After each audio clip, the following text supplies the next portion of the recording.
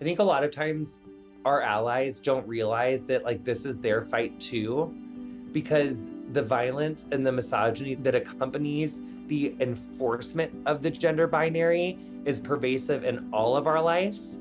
If you want to talk about guns and like our gun epidemic, it is steeped in patriarchy and in misogyny. Welcome to Mission Critical, a podcast about the big picture, the purpose, and the values that drive today's most game-changing companies, entrepreneurs, and leaders. I'm your host, Lance Chung, editor-in-chief of Bay Street Bull, and I'll be introducing you to a group of brilliant minds who are making an impact on the world and forging the path ahead. While they may all be very different from one another, the question remains the same. What's your mission?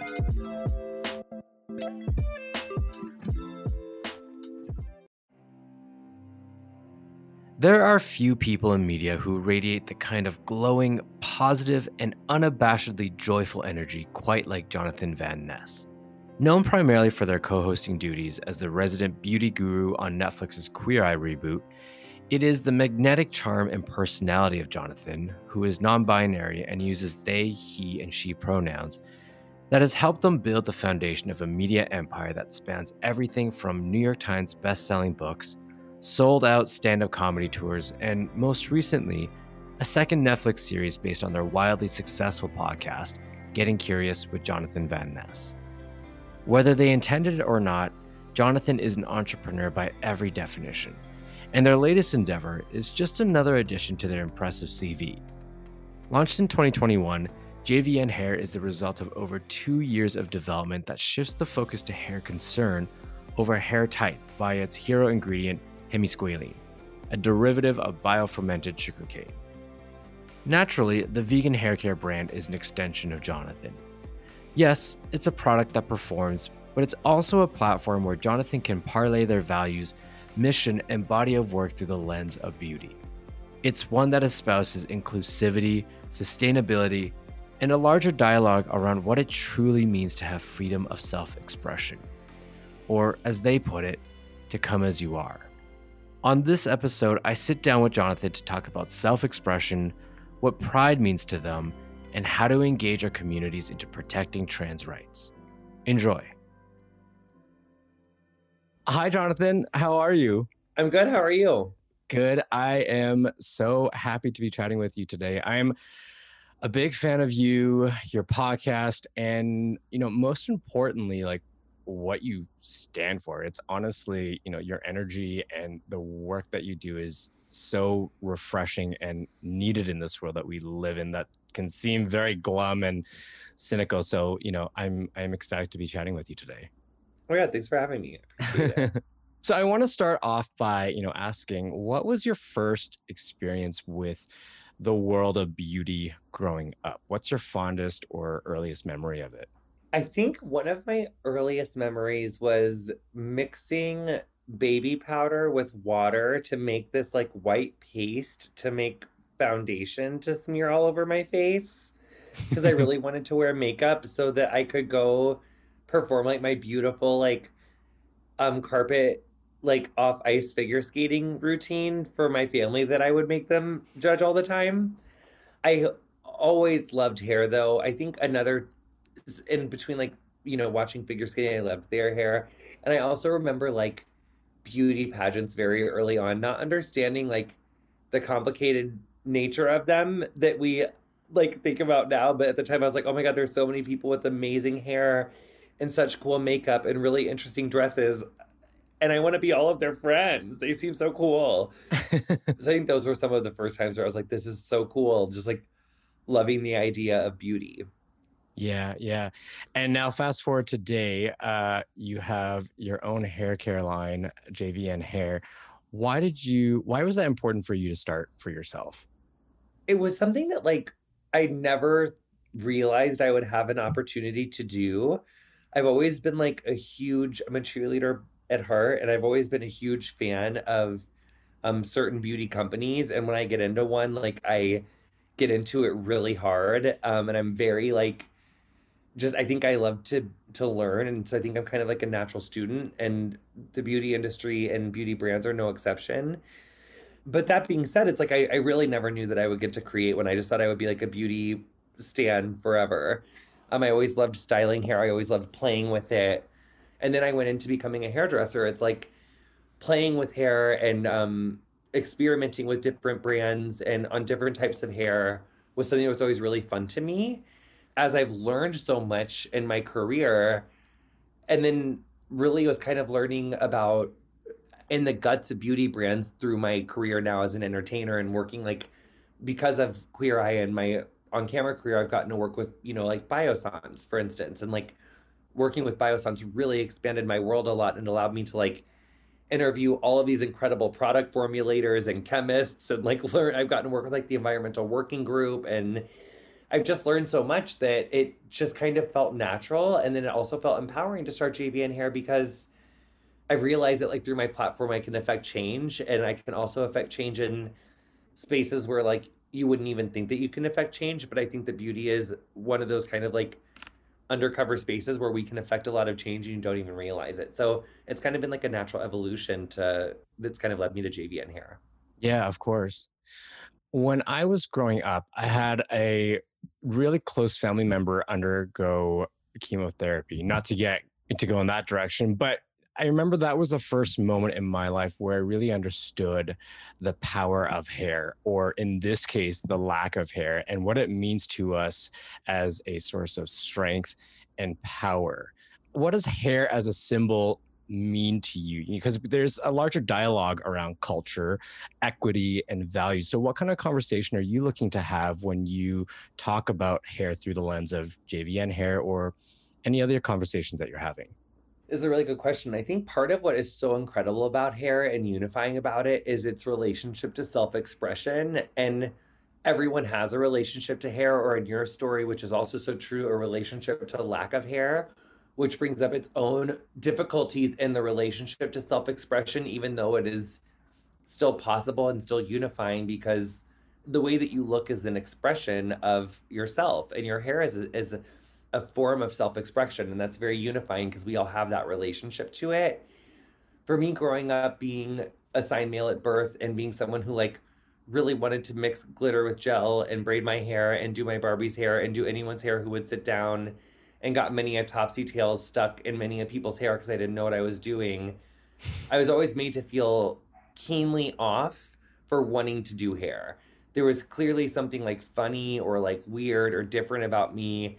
I remember like my stepdad barging in on me when I would be getting ready for like a family dinner. He's like, enough of this primping, like get out of the bathroom. Like you're a boy, you're not meant to be doing this. Like, or if it was that, or like, wanting to wear different types of outfits, like like dresses or whatever that my girl cousins would have. I was always made to feel weird for like wanting to express myself differently. And I don't want anyone to feel weird for the ways that they want to express themselves, because this is all such a joy that we're even here and get to have this experience to live. And I want people to feel free to express themselves. So whether that's like embracing your natural hair or being like, honey, I want to like straighten this thing out or kink this thing up. I just want you to like avoid the heat damage. So wherever we're at, like whether we're like embracing the texture, wanting to change the texture, I want people to have the hair that they want to have. And so that's kind of my ethos with JVN Hair, and the reason why we say come as you are, because I want to celebrate everyone as they are. So come as you are. You're welcome to like play in this gorgeous hair care sandbox. No matter your age, race, gender, we're here for you. And you're allowed to feel glamorous. You're allowed to feel your best self. You're allowed to investigate your hair as a form of self-expression. You're allowed to do that. And you're also allowed to do that with products that are like, not to toot my own horn, but like just so exceedingly good, like just the apple of my eye. Like they're just so good, and our formulators are so genius. And I'm just obsessed with our gorgeous hemisqualane, which is our gorgeous main ingredient that is like sourced from a literally fermented sugar cane. We literally ferment sugar cane and it makes our hemisqualane. So it's like from a sustainable source, but it is just the most effective, strengthening, shine inducing, slipifying, weightless, no silicone ass having. I call hemisqualane the Beyonce of all of our ingredients because it brings out the best in everyone and simultaneously makes everyone work harder. Like so hemisqualane is just like the Beyonce of hair product ingredients. Beauty ingredients really, because it's also in skincare. But I just love hemisqualane and I love JVN Hair and I can't help it. I had a chance to try out your products, and I do agree that they feel wonderful. Yeah, I mean, there is such an important discussion around hair because it is part of a bigger dialogue, a bigger discussion. I also remember growing up. I lived in a very close knit neighborhood. My neighbors were my cousins, and they were my older cousins. And I remember growing up wanting to play with their Barbies and playing with the hair and everything, but also feeling very wrong about wanting to express that. And so it is interesting how something that people don't even give a second thought to is the world to other people, and so ingrained in their day-to-day lives and the conversations that we're having. Yeah, gender, honey. It's like a nightmare. So you've got 6 seasons, I believe, of Queer Eye under your belt now. What's the biggest thing that you've learned about yourself throughout the whirlwind of the last 6 seasons? I'm really good at moving. Is one thing I've learned. It's not maybe the biggest thing, but I have moved a lot in the last like 5 years. Um, Or what are some of the biggest takeaways that you find yourself having today versus when you started out that journey? it's interesting because of like, duality and that like so many different things can exist at the same time. I think one of the things that's been the biggest takeaway for me, and maybe not necessarily from the show, although we have gotten to talk about it a little bit with like Angel or Skylar, myself, like like in a time where trans and gender nonconforming people can be like on a platform like Netflix and had two New York Times best-selling books, and I like have this house that I'm like love and I'm so grateful for, and I have a husband, and I'm able to get married, and I have this like beautiful life that I'm really proud of, and I have other trans and gender nonconforming friends that are more visible than we've ever been and more open. But at the same time, like we have 3 states that have felonized gender affirming healthcare and have are investigating families for kids. If some of their classmates think that there's a kid in class that doesn't look enough like a boy or a girl, their families can literally call that family on like can call Department of Child and Family Services on that family. We have the Don't Say Gay bill in Florida where like teachers can't talk about like if they have kids, if they're married, if they're from a same-sex household because they can get fired. And to me, it's like the Don't Say Trans bill, these anti-trans bills that are like felonizing gender affirming healthcare, which can look like mental health care. It can look like puberty blockers, which are backed by every single major medical association like around. Like there's no debate over like their safety or efficacy or reversibility. And in fact, puberty blockers are prescribed for cisgender kids all the time if they're experiencing like precocious puberty, or like if a little girl is like going through puberty early, or if a boy is developing early, they will be prescribed hormone blockers until they are more appropriate age to go through puberty. So they're often used, and there's just so much misinformation, fear mongering, and terror that is befalling trans people in front of everyone's face. And then at the same time, because there's more visibility, and I guess there's like more success and more visibility for trans and gender nonconforming people, like those things are going on at the same time. And that's really confusing. It's confusing to be thriving and experiencing success when I see so many other people that are talented, equally talented, more talented, talented in different ways, people that could be scientists, writers, musicians, fuck whatever, like people that could be whatever they want to be, and they can't go to school. Like they can't feel safe at school. They can't like get health care. Like what type of people are we missing out on because of these insane anti-trans laws? So it's just really confusing because like there's progress, and at the same time there's so much regression. Mm-hmm. So to experience those extremes, I think to myself, I've been doing this work for 5 years, and I started thinking last year, like, what's my mission? Like, what's my purpose? So I did like a mission statement, and my mission statement is to promote self-acceptance and love by modeling joy and compassion. So if what I'm doing isn't in line with that, then I kind of don't want to do it. At the beginning of my entertainment career, I really just wanted like stability. I wanted to make sure I had access to my HIV medication every month. I sort of like, I want to be able to like pay for like my meds if I had to, like out of pocket for a long time. And I want to be able to like not worry about rent or like maybe buy a house. That was kind of how it started.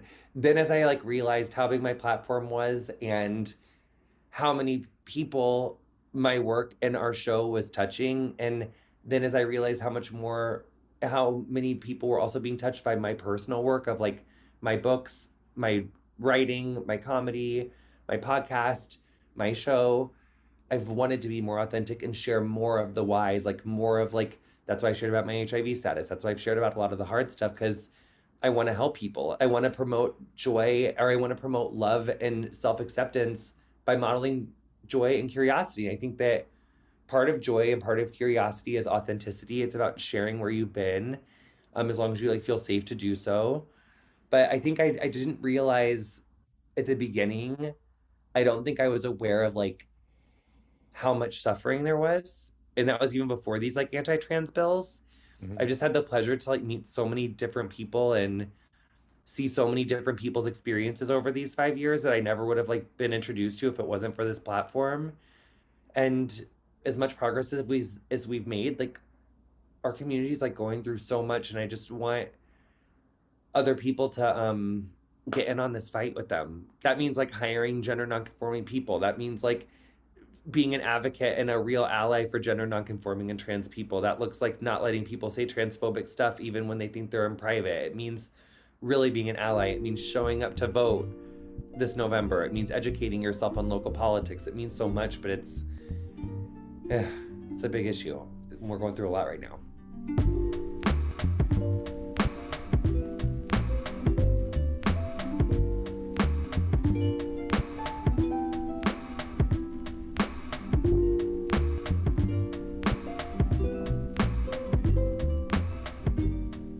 When we talk about progress and change, a lot of the conversations really put the onus on the individual, and really like it comes down to policy. I think that has the most impact in terms of actually, changing things and moving the ship into the directions that we needed to go into. But I mean, from your point of view, and I guess this is just building on what you've already said, is, what do we need to do to move that dial a little bit for us as individuals, especially in a time where it's really easy to feel cynical or easy to feel that the actions of an individual don't have, as much impact or it's harder to move the dial just because as an individual, whether that's for this conversation or when you're talking about the environment or whatever it is, how can we talk to each other as individuals to help move progress with respect to this conversation? I think that social media is important and using your platform is important no matter what its size is, because silence is not the answer. Even in our last election in 2020, it was like 155 billion people voted, like 80 million plus 75 million or whatever that was, roughly like 80 for Biden, 75 for Trump. That's like less than half of the US.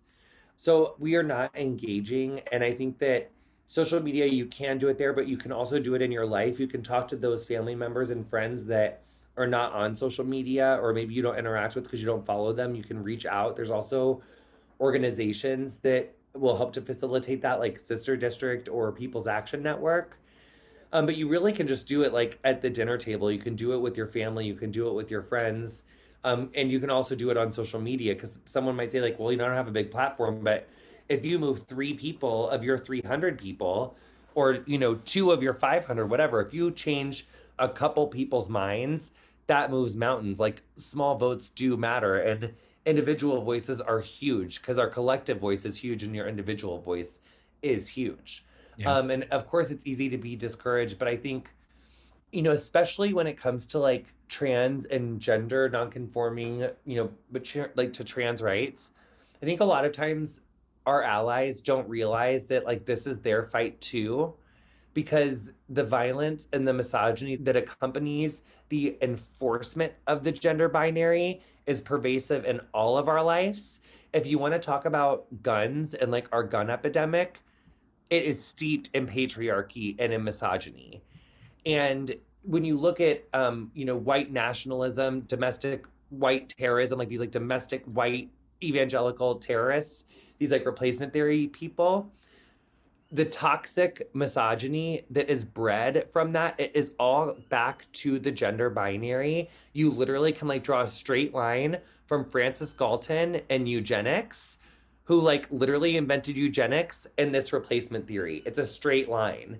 So these terrorists who get like radicalized off of this, it like that is where these conservative values, these family values, you can draw a straight line from these family values back to eugenics. Literally, I'm a podcast is about to come out about it. Like, but go into the history. You can find it for yourself as well. But we have to be really clear here that like, why is it that so many American women get killed by their partners? It is the gender binary, honey. It is this toxic masculinity that parades around as bravery that we celebrate in so many realms that is so dangerous. So women are getting killed by their partners. We have these men that are out here, most straight men out here blowing people away with guns, but it's trans people that we're targeting. That doesn't make sense. But even just going back to what I was saying is that like, a lot of these issues are gender issues. We just don't necessarily realize it. And people think like, oh, this is like a trans thing. So like, this is just some kids in Arkansas, or this is just some kids in Texas, or this is just some kids in Florida. This isn't a me thing. But now look at what's happening with Roe v. Wade. Yeah. Like it's the same thing there. Like that is the same toxic masculinity that has Justice Alito misinterpreting American history to say that abortion isn't deeply rooted in American history, that reproductive autonomy is not rooted in American history. But guess what? Benjamin Franklin, honey, Lance, he had an abortion recipe in his fucking recipe book. Like the first, like seriously, like midwives used to provide abortion tonics all the time. It goes back into the 1600s. Well, like, a literal recipe. A literal recipe for an abortion tonic. So this literally goes back, like women and people who get pregnant have been seeking out abortions and have been seeking out reproductive health care for hundreds of years. Like this isn't new. Like the oppression of women, the oppression of trans people, the oppression of Black and brown people, the oppression of disabled people and minority people, this is not new. We've been dealing with this for like hundreds of years. And what we need is for people who do not feel that they are affected by these issues to get off the sidelines and vote and to educate yourself on those issues. And if you have some particularly problematic uncle or like cousin who is like on Facebook saying really, you know, radicalized, conservative, anti-trans, anti-BLM propaganda, it's important for us to safely have those conversations because we have to, like when it comes to policy and voting. So that's what I think, you know, we really have to start doing, especially headed into midterms. Because, you know, the media is like, the Democrats don't have a message, et cetera, et cetera. Like queer people, gay people, trans people, we really need to make sure that we hold these majorities like for the next 2 years and beyond. So I think we have to get past, like we have just so many things up against us that we need to like come together and like figure out solutions. We got to like get in the solution. Yeah, absolutely. A lot of the dialogue on Queer Eye is centered so much around being proud and loving yourself, joy, acceptance, not only as queer people, but just as people as well. And I think that is also rooted in a lot of the things that we're talking about. And you and I right now are talking during Pride Month. So what does Pride mean to you, and what does it mean to be a proud person? Yeah, I think that Pride can mean as many things as to you as there are people who celebrate it. So I don't think that there's necessarily like a right or a wrong way to celebrate it. I was actually just thinking about like the capitalization of pride and how people are like that funny meme of like, as a so-and-so person, I always felt this, so I'm announcing my partnership with so-and-so, like that funny thing that's like going Twitter, like viral on Twitter right now. And while there is something to be said for that, it's like if queer people weren't being seen and recognized and working with brands, like that's an important thing that we need to do to, because I mean, there's so many people that like, I mean, literally everyone who I work with, I always like, I will have these conversations. Like if there's like something for like a product for like men and women, I will either like have them do away with it, tell them why I think that they should do away with it, make a plan, like, you know, to like kind of degender things. Like I have these kind of conversations with everyone who I work with. It's not like I separate those things away from myself when I go in to do a job.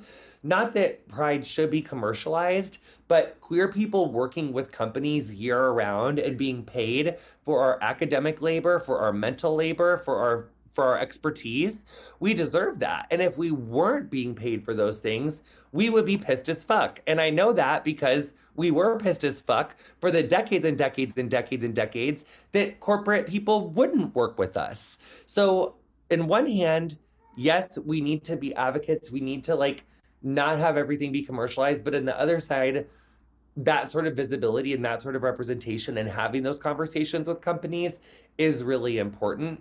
So that's just something that I was thinking about, that like, not that you asked, but like that's just like a big discourse around Pride right now. And I think like, make fun of it if you want to. And I think that's part of what makes queer people fun, is that we love to make fun of stuff because like we're funny and we can't help it. But like it's also important that like that is queer people's work. But I do think that we need to be more clear with companies, and this is something I'm really big on, that we like celebrate queer people 365 days a year, every month, not just June. So that's important. But for me personally, how I think of Pride, that was just my soapbox moment, but how I think of Pride is I really think about the people who have come before me, who have worked so hard to make Pride possible, the ones who are no longer with us, the ones who are with us. Pride to me means protest. It literally was a protest against police brutality, which is why I have BLM in my little, bio on my Instagram. It's like why I talk to my family about it. It's why I have a chapter in my book about systemic racism and mass incarceration and white supremacy, and why we need to reckon with that more as white, or why white people need to reckon with that more, and people who espouse the absence of the existence of the ramifications of white supremacy and its ongoing cancerous effects that it has in the United States.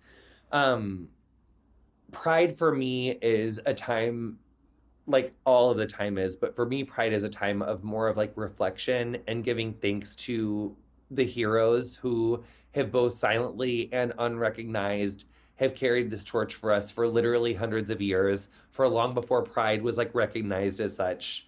Because for me, it feels really important for us to connect. For me, it feels really important for myself to connect to our history, because that makes me feel so much more hopeful, because it makes me see how far we have come. And yes, we have so much work to do with that duality that I was mentioning before, because we're regressing in certain areas, but we still have also made progress, and that's worth celebrating. But it's also worth continuing to have difficult conversations to make more progress for more people.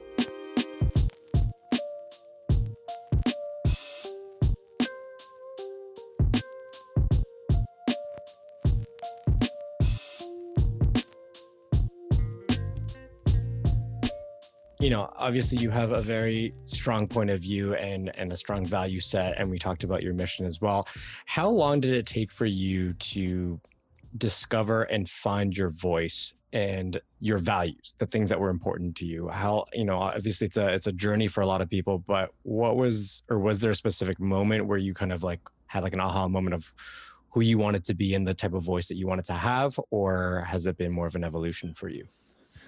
It's definitely been an evolution. I think I'm like still on that evolution. I think that we're always evolving like our values a little bit in certain ways, and like changing our minds, or I think it's important at least to be open to changing our mind. I think the first thing that comes up for me is that like, my cat's meowing outside the door, sorry. Yeah, I can hear. I love it. But like when Queer Eye first started, and I first, like doing more sort of endorsements and things in the first couple of years of my career, I was so excited that people wanted to work with me that I was just like, yes, yes, yes, I'm doing everything. After like a couple of years, I was like, and I was writing my first book, Over the Top, and I was writing a lot about my stepdad who passed away of cancer in 2012, and we were really close, and I just loved him so much. And he had been sober for like 28 years when he passed away. And while I'm not fully sober, I have been in recovery for a long time. And I was just like, I don't know if I want to do like alcohol stuff anymore. I don't know if that's exactly how I want to use my platform, and nothing against like people who do, because like I've literally done it. I've literally done stuff with like a couple alcohol brands in my first couple of years, and there's nothing against it. It's like, do your thing. I love that they support queer communities. I also think that like destigmatizing, like talking about like just drinking generally, because I think like shame loves secrets. So like, I think I get why and why not and whatever in the conversation around all of those things. But for me, I was just like, people like had made some money from those things. And like I just was like, I just don't want to do it anymore. Like nothing Yeah. against it. That's just like one thing that like I didn't want to do anymore. And so I don't. And there's also things where like, my podcast, for instance, where like if I had like an ad on there, or if there was like I've learned how to like vet guests better, like vet people who are buying ads on my show better. So we're always evolving, we're always learning as we grow. And I do think that that's something where like you can get such backlash for things sometimes when it's like I do wish that we could like sometimes assume that someone's coming from a good place, not a bad place. Mm. But Yeah. I have been really grateful for like the constructive like feedback that I've gotten over the years that like wasn't mean or like awful, but was just like, constructive feedback that we've gotten in any of the things that I've done. And that's been really helpful and good. But I do think that you like kind of continue to evolve. Like there's some North Stars that you always have, but you're still always evolving. Yeah. Yeah, absolutely. It's a work in progress for sure. How do you access your joy? It's difficult, especially, when you have a public platform, and even just if you don't, how do you access your joy on a daily basis? How do you harness it? I let myself experience things that bring me joy, which also kind of came from like trying new things or coming back to things that I thought I was done with. So like gymnastics is a huge way that I experience joy continually. My cats and like my animals are just like a huge way that I experience joy in small ways. My gardening is something that like I experience massive daily joy in, that I honestly thought I would hate. And when my husband first got me into it, I was only doing it to be like a cool girl, like just to be like this like cool, like effortless, girl who just like can like garden and like get their fingers dirty and just like washes their hands without dying on the inside when like the mud dries under her nails. Cause like I don't even care about that because I'm just so naturey. But then I actually ended up like loving it, even though I totally thought I was gonna hate it. I just, you know what I'm saying? But like I love it now. I like, couldn't even believe. But it's like again allowing myself to try something new. So it's like all in little ways. And I think also like, and I'm definitely guilty of this, like we think of joy as this like existential like joy, like just like the part in Sister Act when it's like joyful, like, but not so Christian Eurocentric, but just like earth shattering joy. And I think this is why I'm so happy all the time. Like I survived meth addiction.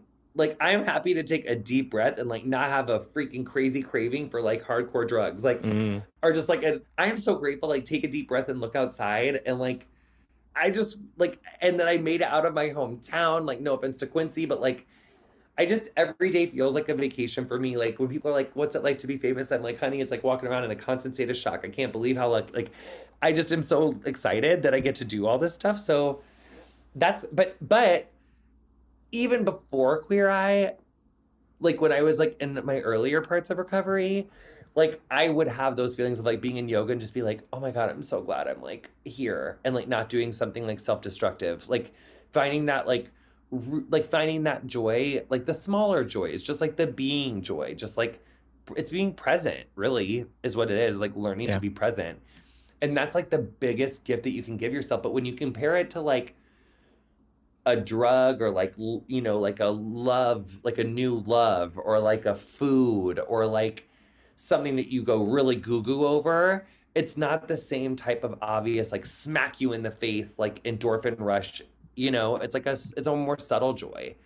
And that's really important to like bring those more subtle joys into your life. Absolutely. I know we talked about it already, but this is usually kind of how we like to kind of round things off. What's your ultimate mission? What's the big picture for you? What does it all come down to for you? It's about celebrating joy and compassion and curiosity. It's that. Joy, compassion, curiosity. That's my thing. Yeah, absolutely. Before we finish off, I wanted to do a rapid fire, just quick one answer, anecdotes, whatever kind of fun thing, just to kind of finish off. How's that sound? Yes, give it to me. Okay. Productivity hack. What's your best tip on managing your time? Spreadsheets. Google Doc spreadsheets. Yeah. Okay. Biggest pet peeve? False binaries. I love it. What's your best entrepreneurial trait? Your best trait as a leader, as an owner of a company, as a host of a podcast? What do you think is your best leadership trait? Passion. Love it. If you could ask Matilda any question, what would it be? How did you get so fucking cute? I love it. What's your pump up jam? What's Oh, like actually, if I really could ask her a question, she could speak English, I'd be like, yes. Do you love me? I Every hope you do. Or do you feel like really trapped here, but I can't let you go outside because it's dangerous out there. So even if you wanted to, like, I could build you like a cage out there. Every pet owner's big question, do you love me? What's your hype up jam, your pump up jam, something that really gets you like It's about in the dim zone? time right now. Yeah. Right now it's about dim time. Yeah. Your de-stress mantra, what's like something that you tell yourself to really kind of give yourself perspective or just to kind of bring yourself down? I accept my feelings completely is a good always one. Mm-hmm. Advice that you're glad you ignored? I don't know, pass.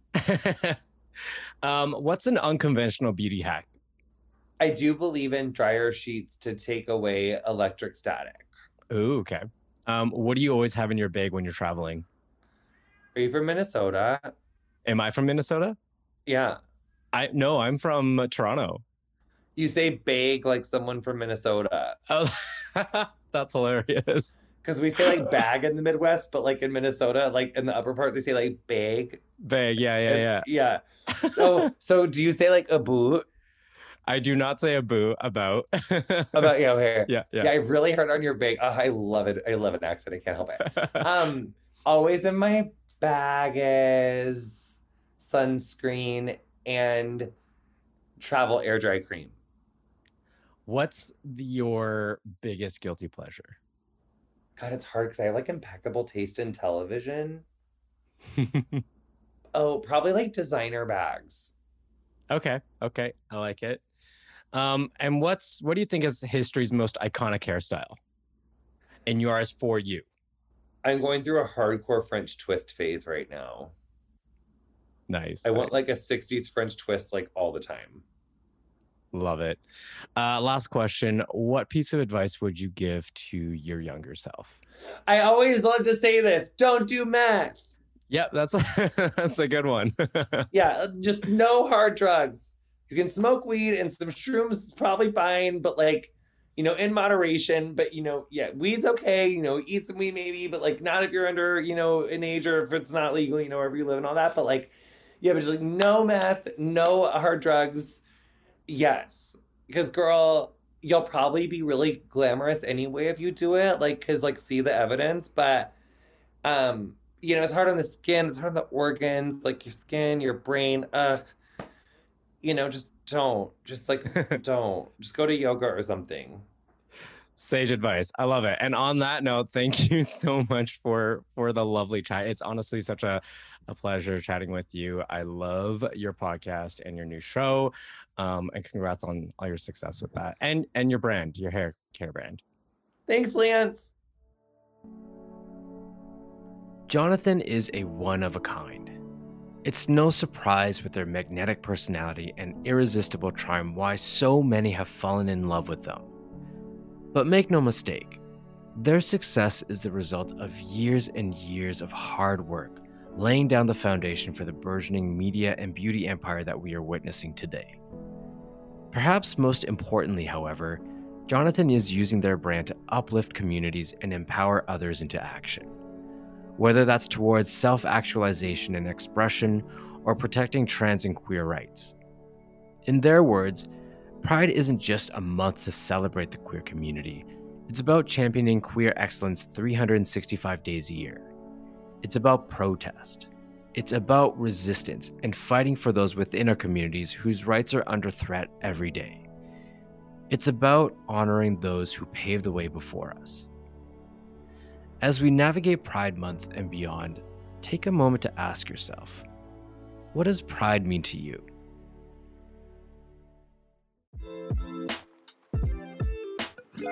If you enjoyed this episode, we'd appreciate it if you left a review on Apple Podcasts so we can get the word out. To keep up to date, subscribe to our podcast on Spotify, Apple Podcasts, or anywhere else you listen to podcasts. Thanks for tuning in. Until next time, ask yourself, What's your mission?